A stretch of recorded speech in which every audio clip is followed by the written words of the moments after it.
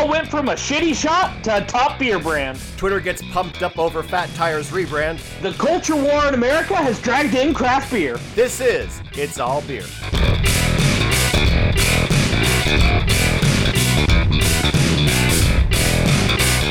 Welcome to It's All Beer, and happy Dry January, the month-long festival that traditionally celebrates the miracle of St. Janus, who, having gone into a town and turning the wine there back into water, and thus was accused of being a witch, the townspeople dunked him in a nearby river until he drowned, proving that he was indeed not a witch, but God resurrected him, and he decided to punish the town by decreeing that they all must go a whole month without bathing or swimming in the streams and ponds, a cruel punishment when the festival was traditionally celebrated in mid-July. In 1733, the festival was moved to January so as not to interfere with King Gabriel Humperdinck's love of skinny dipping.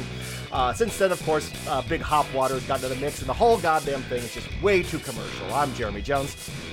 I'm Tyler Zimmerman, and that was an A+. Tyler, I assume you are celebrating Dry January in your traditional fashion, which is to actually increase your intake of beer so as to compensate for everybody else's. I am not. Really? What are we drinking today? I am drinking Sockeyes hop water because I am participating in Dry January. I believe that is one of the signs of the apocalypse right there. You know, it got to the point where if I would drink a beer, I would almost immediately get heartburn. Didn't matter if it was a domestic, a craft beer, anything. It was like immediate heartburn, and I was like, this might be a sign to take a little break. And 2 weeks into it, how are you doing? I'm doing great. No, I feel great. Like, my body's like not as tired. I feel more rested. I lost some weight. And that's the beginning of the end of this podcast where Tyler goes, holy shit, what have I been doing to myself? I'm like, I've been playing on hard mode. Why haven't I gone to easy? But I will be hopping back on the wagon of drinking probably tomorrow because I have an event. And they were like, yeah, we have a keg of Parabola orange bitters on tap. And I'm like, yeah. Fuck Dry January. I'm doing this. Yeah, I'm going to have a glass of it. Fuck health. Fuck feeling better. Fuck resting better. Fuck generally my mental state of well-being. That sounds delicious. I don't care if it ruins me. So I'm doing what I'm more of a slightly damp January. A little bit moist, you could say? Yes, I've referred to it as a moist January, even though it makes people kind of go, ew.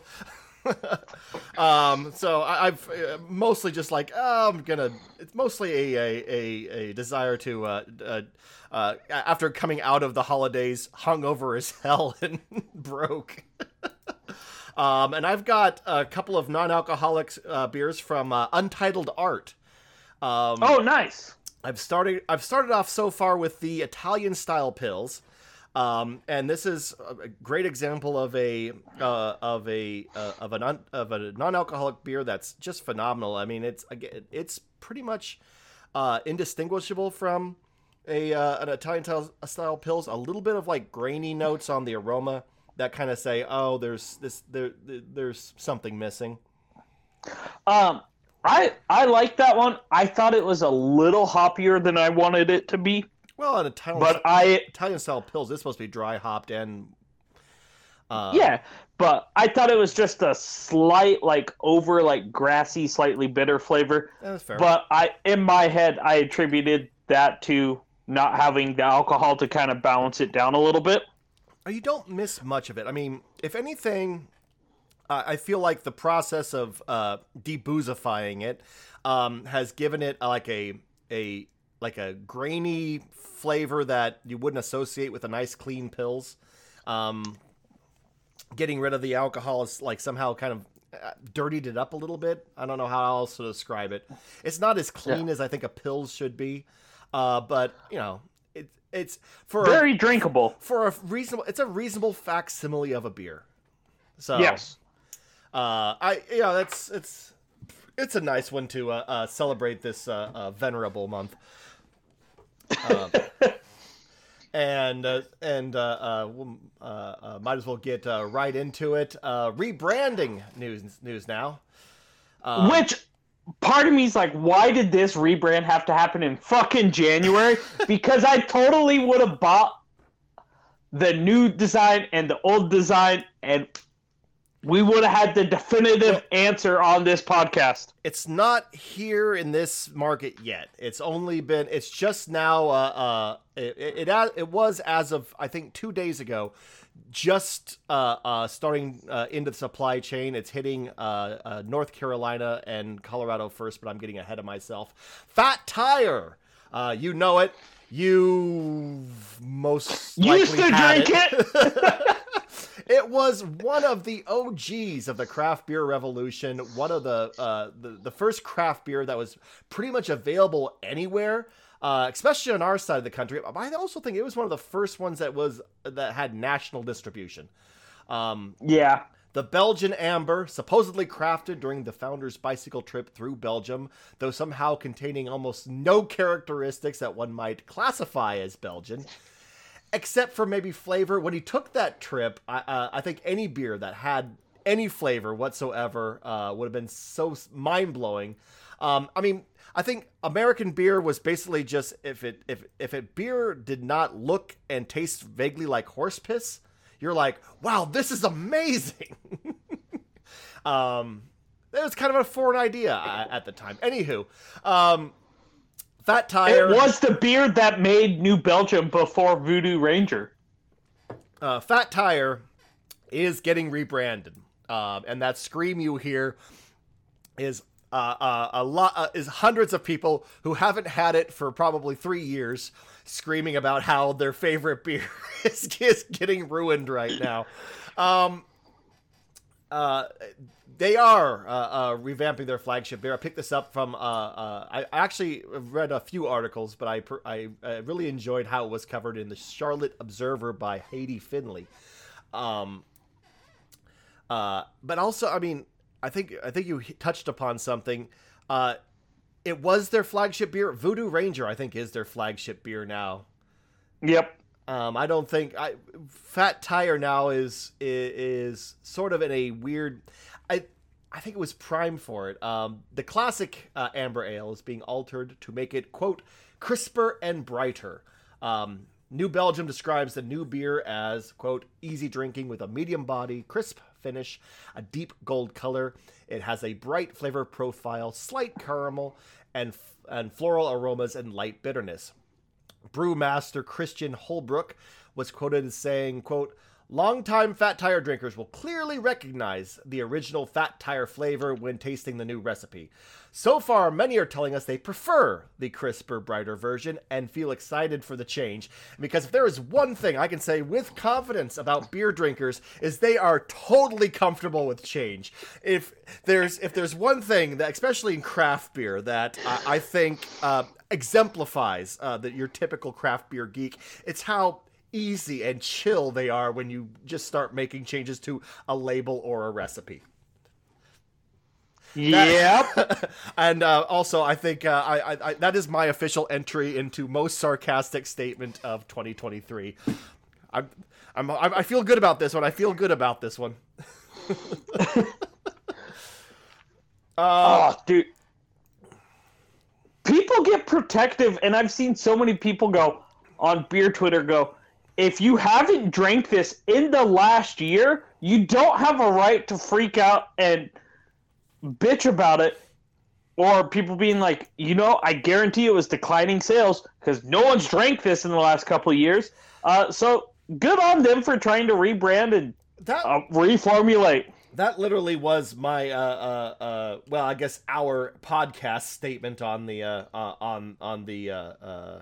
I tweeted out as beer Twitter low grade loses its shit over Fat Tire. I can't help but wonder how many of these people who claim to love and adore Fat Tire haven't had one in at least a year.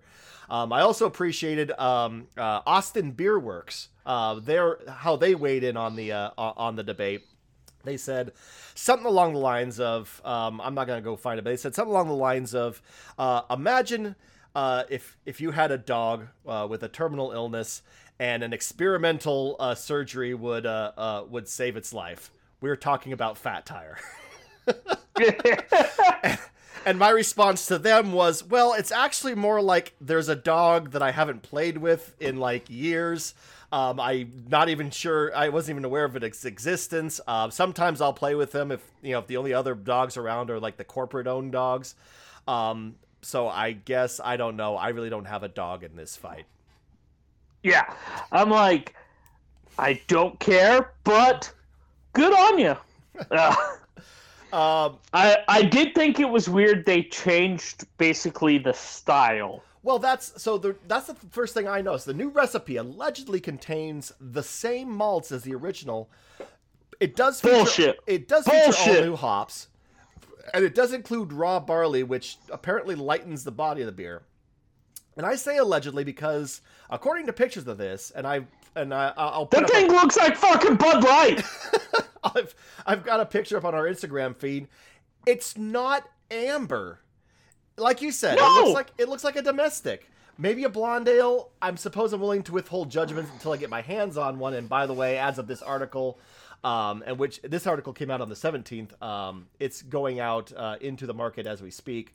So really, if you are a huge fan of the original Fat Tire, go forth and stock up because your world is about to collapse. And also, really, this is your favorite beer? I mean, I don't mean to judge. Drink whatever makes your grapefruit squirt. But this is like getting into painting, but then only watching Bob Ross on a loop. I mean, I get it. The trees look very, very happy, but there's a whole world you could explore. Why did you stop at literally the most boring thing you could find? But you know what? Whatever. Go stock up. And even, did you see pictures of the label? I assume you saw the pictures of the label. Yeah, it's like a knockoff Miller Lite with Bud Light font. That's exactly the same thing I thought. Because with this rebranding, even the label makes you think dad beer. When I say dad beer, I don't mean how two people in the tap room have brought me what they called old style West Coast IPAs, and they said to me, "This is like your dad's IPA." To which I look at them and said, so when you say your dad's IPA, you mean my IPA? Yes. Because I'm like, so like the IPAs that people would have drunk in like the early teens. Me. You're saying it's for me. Fuck you. Your dad's IPA. But no, white can, blue oval label. In fact, this is more than dad's beer. It's his grandpa's beer, which is probably what they were going for. Well, yeah. I mean, I like the retro Miller Lite cans, but I don't know if I'm feeling this. It feels like they're reaching in too many different ways. Listen, the kids are apparently into double bridge glasses, checkered pants, and hats that don't look so much designed as molded. So maybe that's a brilliant way of hitting this strange demographic. If Voodoo has taught me anything, it's that there's some marketing geniuses at work there, and then we'll have to wait and see if this is brilliant or if it's not. Like I said, I think I'm going to withhold judgment. Until we get our hands on it and can do a proper review. Well, also, I feel this is another sign of the coming apocalypse. Fat Tire's no longer amber. Rogue Dead Guy's an IPA now. And someone tweeted out, Fat Tire no longer an amber. Rogue Dead Guy now an IPA. It ain't 1998 anymore. And Rogue then tweets at them and goes, you can change a flat tire, but you can't change Dead Guy. But you did. Yeah. but you demonstrably did. Yeah. I will say that having gotten my hands on the Dead Guy IPA, it's not bad. I question the wisdom of taking your flagship beer and making it an IPA like everyone else. But I mean, I think Go ahead. No, you go ahead. The only thing I could think of is they are gonna do that. Keep the original Dead Guy and try to run it like a Hazy Little Thing series where Dead Guy or Voodoo Ranger, where Dead Guy is literally just everything. Dead Guy has his own Instagram page, just like Being Dead with beer. And I think when you think about Fat Tire and Dead Guy, they are sort of relics from early craft beer when amber ales were the thing that was carrying craft beer, because they were malt forward, they had wider appeal, they were very flavorful, and your basic American amber ale pulled a lot of people into the craft beer scene, but that's the style itself is fading away, and it sort of makes sense that if your flagship beer was an American amber ale some decades ago, although it should be noted that Dead Guy is actually a Maibach, hopped Maibach. That it may be time to rethink. Try to reposition yourself. Now, IPA makes more sense than blonde ale, but yeah. But we will just have to see if this is brilliant or indeed goddamn stupid. Tyler, what do you got next for us? Well, we're gonna dive into how Fireball, the shitty shop, became a top beer brand. This is one of those things where we're gonna go, but it's not beer. But it is. Explain. So, Sazerac, the parent company of Fireball, has released a new ready-to-drink cocktail, basically, where it is just a malt version of their Fireball whiskey that comes out at 16.5 16.5% ABV, plus a lemonade and apple flavored Fireball RTD at 10%, where they actually partnered with AB InBev to sell this alongside similar malt-based extensions of Southern Comfort in grocery stores, convenience stores, and bodegas across the country, because that allows them to sell their product to people outside of just the regulated liquor stores that most states only allow liquor to be sold in. So, let's hop into some of the numbers here.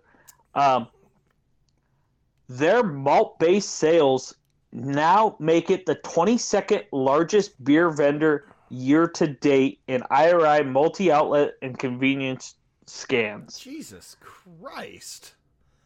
Yep. It's just behind Canarchy's total sales of $81.6 million. And if you only count convenience stores, it's actually the 15th biggest supplier by dollars, raking in $70 million in 2022 in convenience stores alone. I mean, when you think about Fireball malt liquor or whatever it is, convenience store seems to be the natural outlet for that. That's you're picking up a bag of all those fucking way too hot Cheetos like things. Oh my god! Just give me one of those. Just give me a dad's IPA. My point is you're already going in there to kill yourself slowly. This seems like a good way to do it. Yep. Takis. Takis. That's what I was thinking of.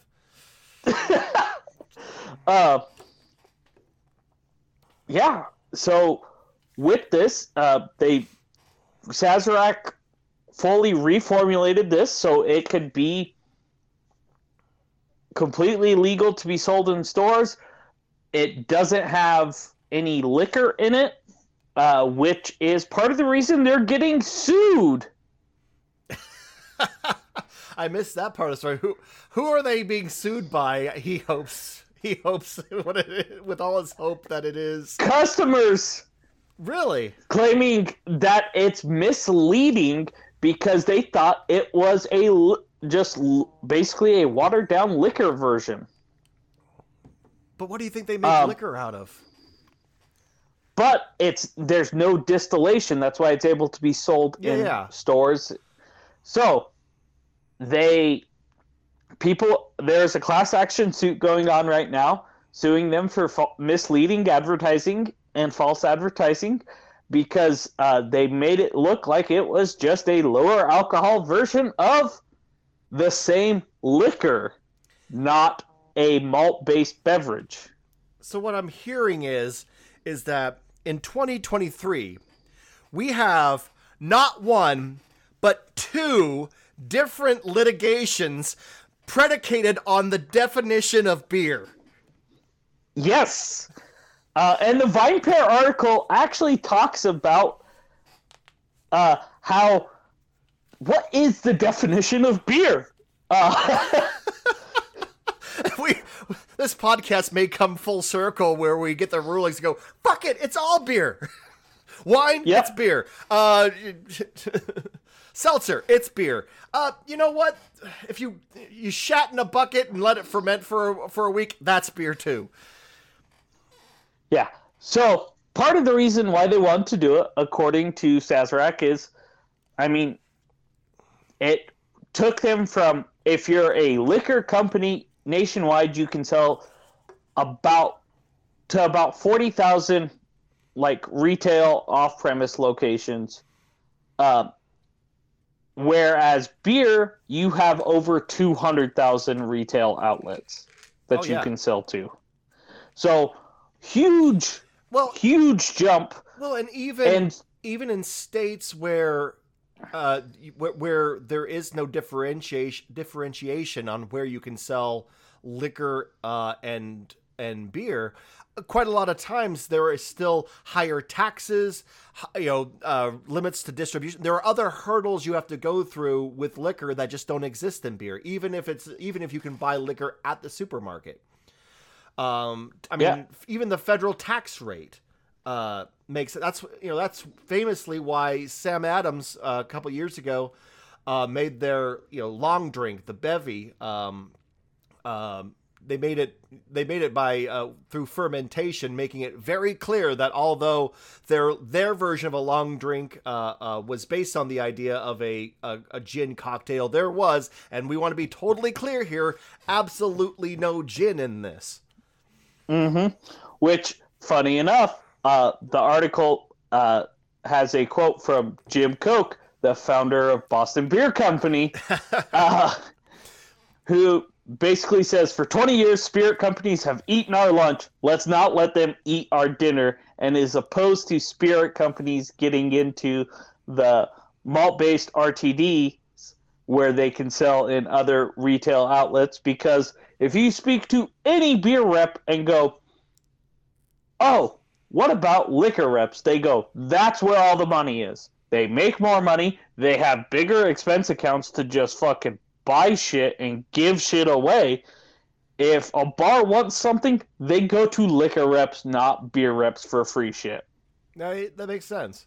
Well, the rise of artisanal distilling notwithstanding, we're slowly getting there, but mostly when you're talking about liquor, you're talking about multinational corporations with what is essentially unlimited resources. Yep. Companies on the size of AB InBev. Bigger. But yeah, so to kind of wrap up the article, they say the Fireball's cinnamon success prove yet again, if you want to build a major beer brand, You gotta sell the American public what they want, where they want it, even if it's barely beer at all. I mean, if there's something sad in my soul that, and what they want is cinnamon candy that gets you shit faced with propylene glycol in it. Give the people what they want. A slow and sad end of their miserable lives. Jeremy, what do we got next? Hey, who wants to talk about politics news now? Where is everybody going? Come back. And we're not even drinking. We might, by the end of this article, we might go, no, fuck it. Fuck dry January right in its stupid ass. We're breaking out the liquor right now. Listen, when politics becomes all things, necessarily all things become political. And when the country is at a point when that when all that's keeping us from a full-on civil war is the fact that a pitched battle is really, really hard work, way too much cardio. It's much easier to jam deep-fried mayonnaise balls into our fat fuck face and scream at strangers. Yes, I believe the only thing that keeps this country together right now is that we're too fat and lazy to split apart.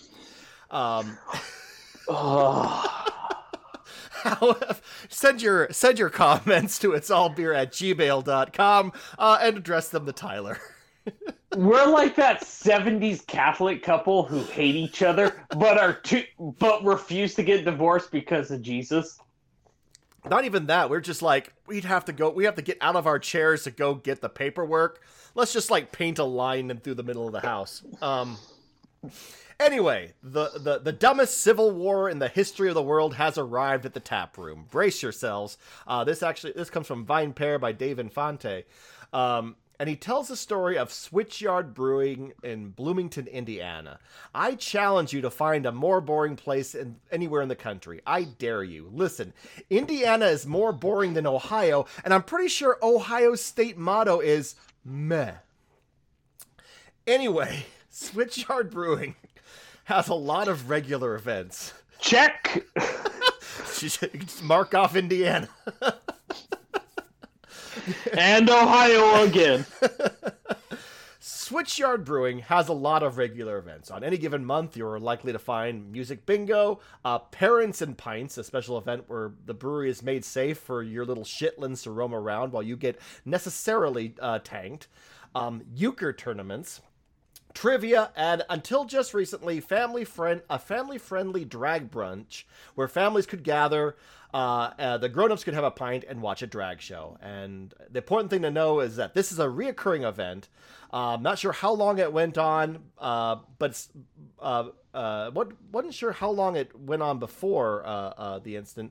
But if you know anything about right-wing nut job fever swamps right now, you can pretty much predict what happened. You name it, we heard it. That said Curtis Cummings, the brewery's founder. People stating that there'd be huge crowds protesting the event, that we're indoctrinating children, that we were pedos, that we'd better make it 18 or over or bad things would happen. Around the same time last year, Brewmaster's Tap Room in Renton, Washington, who had been hosting Drag Queen Story Hours for about a year and a half, suddenly found themselves under attack by the winged monkeys of the right-wing media that culminated in someone opening fire on the brewery. Luckily, no one in the brewery at the time. The damage was pretty much restricted to the plate glass window out front, but we're at the point where people are pissed off and shooting at breweries, which you'd think that the place that makes beer would be safe. You would think. The reason... Does no one have any goddamn decency anymore? The reason this is worth bringing up is that we've talked in the past about the fact that research shows that values are increasingly matter in business, and especially in the craft beer business.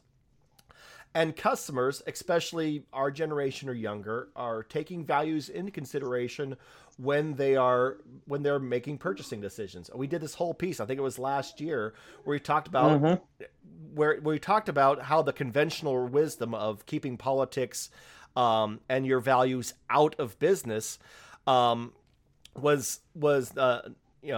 was increasingly becoming outdated. The idea showing what you value and what your values were and acting upon it lended an air of authenticity that actually helps your bottom line. It's important to know that only works if you actually believe the shit you're saying and not just doing it to make money. Mm-hmm. And when you're making a niche product, you can afford to lose people who might be turned off by putting your values on display. And it very well could be, well, they support this, that, or the other thing. I don't want to drink their beer, and that's kind of fine. You're not going to lose millions and millions of customers. And by the way, the customers that you retain will probably be more loyal. Mm-hmm. And very quickly, yes, this is an article about those who advocate for mostly progressive values. Conservative values, they're safe, okay? No one's shooting up your joints. I think the worst thing that anyone's done to a brewery out of advocating for conservative values, and there are a few, mostly you're going to get is people going, yeah, I don't want to go there. They seem kind of douchey. That's about as bad as it's going to get. And so you don't really have to worry about it. You don't have to worry about Mormon suicide bombers. You don't have to worry about this. It's just a situational thing. We're getting to the point in this country where standing up for your values, depending on what they are, might cost you more than your fucking Fox News addicted uncle refusing to drink their beer. Here in Boise, and the couple of examples that we gave, they're advocating for gay rights, trans rights, the ability for people to be out and visible, and that again. Look at national news. You understand immediately what's going on, but it's not. But even that's those are the extreme examples. But I was reminded that here in Boise, a local tap room got mobbed by a bunch of proto-fascist lunatics because they had the fucking audacity, to take COVID seriously. It didn't matter much. Basically, there were a bunch of people mad about being asked to wear masks in Boise, so they went to all the businesses that advocated for that, and were basically a pain in the ass until they got asked to leave. So I mean, it wasn't really a dangerous situation. It was an annoying situation that disrupted business, and it's still not good. The headline of the article was "The Culture War has come to craft brewing. Time to pick a side," which frankly I hate, but it rings true to a certain horrifying degree. This with us or against us mentality is goddamn stupid, but as I said, when politics becomes all things are political. I can't blame a business owner for trying to keep their head down and try to please the most amount of people possible, but I sense that even in my job, people wanting to know what fucking side I am in this aggressively stupid national hissy fit we are on. I'm guessing you get that every once in a while, too. Yeah, not as much in my role. And usually if someone tries to bring that up, I'm like, I just don't talk about that at work and push past it. What happened to the days of if someone supports or wants to promote something that you don't like, don't go there. I mean, we're way past that now, because people will go there. You have to threaten them so that they stop doing it. And since we're already well off topic, here's what side I'm on. The late, great George Carlin once said, they get us fighting amongst ourselves so that they, the rich, can run off with all the fucking money. Fairly simple tactic, happens to work. And I'm on the side opposite of that. I'm against the fucking billionaire plutocrats that are stealing all your shit. I want them to stop taking our fucking money. And anytime you want to join me on this fight that actually matters, that would be super fucking duper. But anyway... that being said, I don't fault the people who are just trying to get through this, but for those whose businesses is more than just an income stream and want to use their space and their product and their community to advocate for something, shit may well go down at this point, and it's important to plan for that. Cummings, the owner of Switchyard, said, quote, "The number one thing to do is develop a plan for emergencies, be it a bitchy phone message to some dickless lunatic saying he's going to shoot up the place. Cumming advises sharing the threat with law enforcement, with your staff, with performers. But whatever you do, do not share it on social media. so they don't know how you are responding. This is a war, after all. Keep your troop movements on the DL. The owner of Brewmaster added that as long as you're doing the right thing for the right reasons, the community will be there for you. And as weirdly pie in the sky as that seems, she was right in both these instances. In both instances, the threat was met by waves of support in the form of counter-protesters advocating for their space and their brewery and their right to have whatever the kind of hell event they want to have. And these sad incel trolls ran away to cry and masturbate as they are wont to do. I guess the point I'm getting to is values matter. And there are some out there that are very much under attack right now. Craft beer industry, more often than not, has built itself on progressive ideals, some of which has very much failed to live up to in the past few years. I don't know if you've noticed. Just listen to the podcast and you'll... We've covered pretty much all of it. Shit's getting real out there. We're going to see a select few who really believe in those ideals and who are and those who are trying to make a buck. Spend your money accordingly. And it's pretty much the only right you have left of the plutocracy. You're all getting fucked. Deal with it. You know what? I'm getting off topic again. But the point is, the person running a fucking drag show at a tap room in Bloomington, fucking Indiana, is not your enemy. He suffered enough. He's in Bloomington, Indiana. It's the billionaire who's already bought that fucking state. There I go, picking sides again. Tyler, what do you got for us? Actually, I want to take one quick moment. I've moved on to the S'mores Dark Brew from Untitled Art.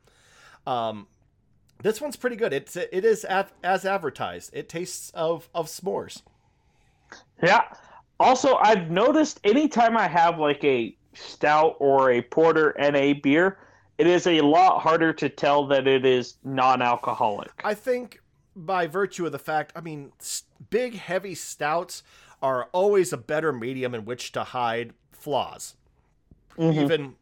Even strictly planned for flaws like the lack of booze. You're right, the Black Butte Porter NA was really good when it was available. I think it's coming back soon. I saw it at the store the other day. Okay. I knew it was coming back soon. This is quite good. The Athletic Dark is quite good. I think the answer is, if you're doing dry January, stick to stouts. Yep. It's harder to you'll trick your liver into submission. Yep.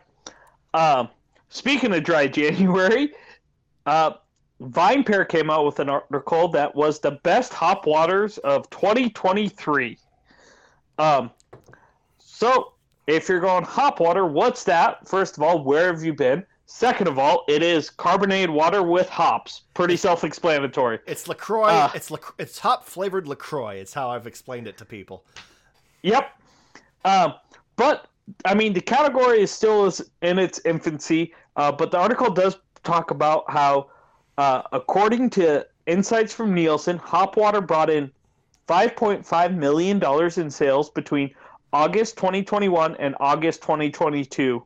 Up 142.5% in just the 2 years prior. Yeah, so it's taken off. And they kind of broke down a list of their favorite hop waters for different categories. Different categories of hop water? Yep, so their best hop water for the hop heads out there is the Sierra Nevada Hop Splash, according to them, which we can get locally. I have not had that one. It's pretty good. It's not my favorite. It's made with Citra and Amarillo, and I get almost too much of the hop grassiness characteristic coming through on it. That's a pretty common flaw that I find in hop waters, is that it's that really bitter, grassy, lawn clipping quality. It comes out too much, and what you end up with is kind of this dry, resiny mouthfeel that kind of lingers. Mm-hmm. The best hop water for newbies, they said, is the Hop Water Lime from Hop Water, HOPWTR. Is that all they do? Is that a brand that does nothing but hop water? Correct.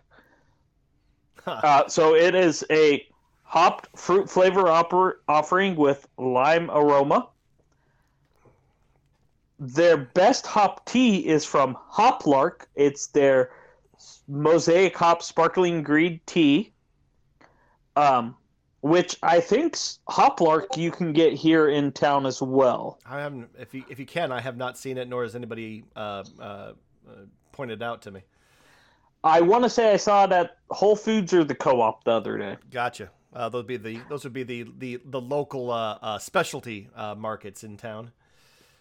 The best hop water for trendsetters is the Hoplark Sparkling Water with Sabro hops.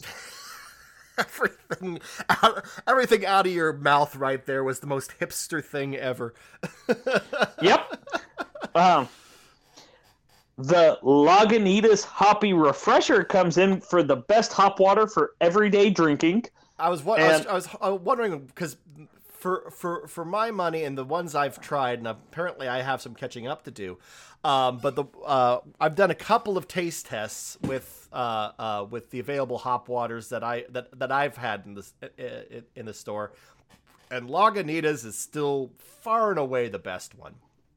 Yep, I was gonna say I agree. Their Hoppy Refresher is number one still. The next one is Best Limited Edition Hop Water from Athletic Brewing, their Day Pack Hibiscus Lemongrass Hop Water. Okay, now I was wrong. That was the most hipster thing you've ever said. Yep. Keep going. Top yourself. That is the end of their list. But so it got me thinking. Outside of the Lagunitas Hoppy Refresher, here in town, we get Sockeye Brewings. We have Lumberbeards.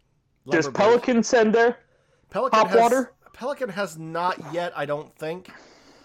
We have a local producer, the Boise Fermentation Company, does small runs of theirs.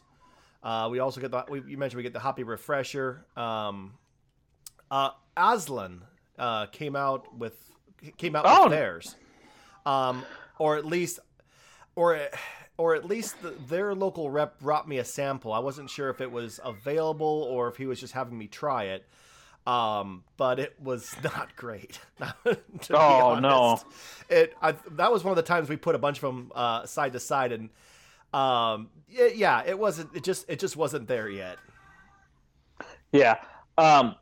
And I had one when I was up in Montana from Ghostfish, the gluten-free brewery, which I was like, oh, that's a fucking genius idea. I mean, you're already not using gluten. Might as well make a fucking hop water. You're already almost not making beer. Although, might as well. Again, as we've discovered earlier in this episode, fuck it, hop water is beer too. Let's go nuts. It's got 3 of the 4 ingredients. That's enough, right? That's 3/4 of the Reheitsgebot. Yep. But it just got me.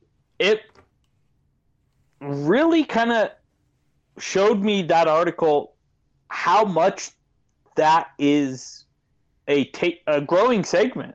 And I'm curious to see in another year just how big hop water's gotten, where the qualities move to, and what we have available locally.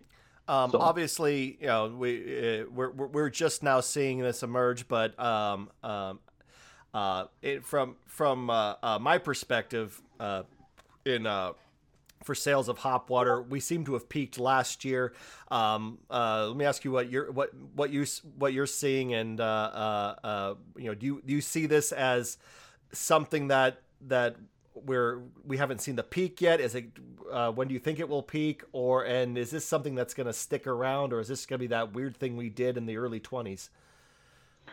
I think it'll stick around. I think the peak is still to come. because it's still so young in the situation where more and more people are starting to hear hop water, know what it is, know an idea of what it should taste like, and it'll never be something huge, but it'll take off every January, especially if you start getting bars that'll start incorporating it into cocktail menus for a fun little take on, oh, we do this gin and tonic with this hop water made from this company. I didn't even thought about it. Thought about its use as a mixer. That's actually kind of interesting in and of itself. Yeah, and I've played around. You can make some solid gin and tonics, some ranch waters with it. It just adds a whole nother layer to having a cocktail that you're making without having to add extra ingredients because it's already pre-canned or pre-bottled, and you just pour. So when you're done with we've been drinking hop water all of dry January, and you're ready to leap off that wagon, but not really. But you still have a half a case of hop water laying around. Throw some tequila in that shit, and have a happy fucked up February. I'm hoping that takes exactly. I'm copywriting that. I'm copyright fucked up February. That's mine. I'm sure it's out there. Oh yeah, Tyler, do you have anything else for us? Yeah, so Atwater Brewing it sounds Detroit. like Parker wants to say something.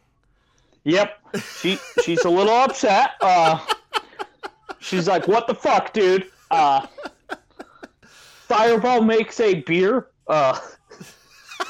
Is that what she's been pissed off about this entire time? Seriously, it's fucking beer. I'm not even 2 years old, and I know the definition of beer. What is wrong with you people? You're destroying it. I haven't gotten any of it yet. Exactly. So Detroit's largest brewery, Atwater Brewing, which I'm pretty sure Molson Coors owns now, because I feel like we went over that in one of the previous episodes, created an artificial intelligence created IPA. So they used an AI program to whip up an IPA with a blend of Centennial, Citra, and Amarillo hops, resulting in tropical and citrus flavors and aroma.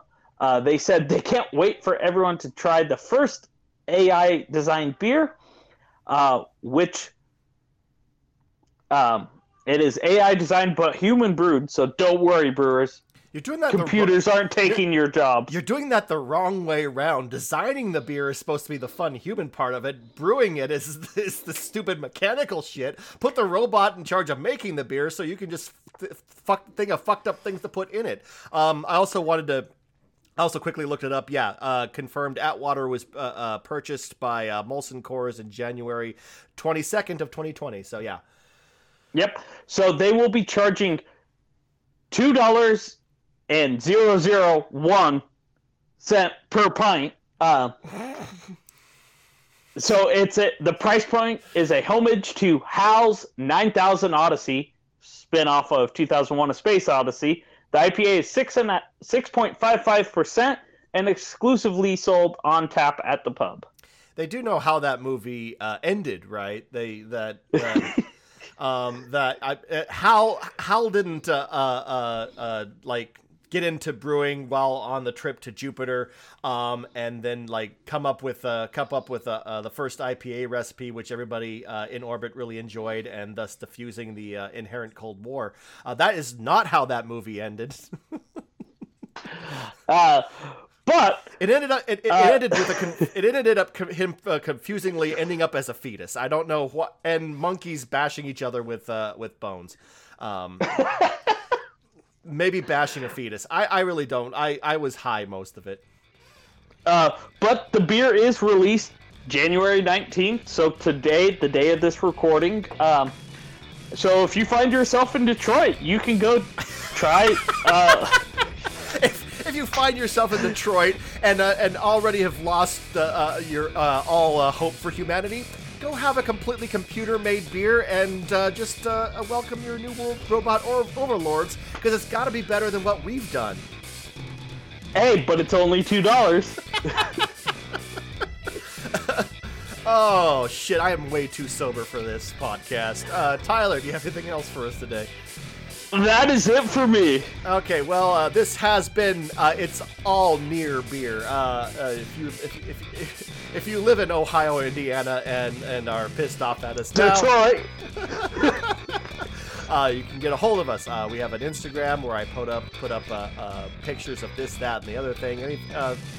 Things I come across on my travels that I think are worthy of note. You can find that at It's All Beer. Also our Facebook page where we post episode updates and other little tidbits at It's All Beer. Our Twitter account, It's All Beer 1. It's still there. Elon Musk has managed to limp it along a lot longer than I would have assumed. It's still semi-functional, so we're still posting the stories we use to make this podcast up there. And if you want to speak directly to us, it's allbeer@gmail.com. We still do actually accept rocket donkeys. Rocket donkeys is still a form of communication. And if you like this podcast and want to leave us a review, you can do so on iTunes, on Stitcher, or Facebook. If we made you giggle or think about things or question everything, let us know. And that'll be quite enough for us. I'm Jeremy Jones. I'm Tyler Zimmerman. I'm gonna cry softly to myself. Have fun.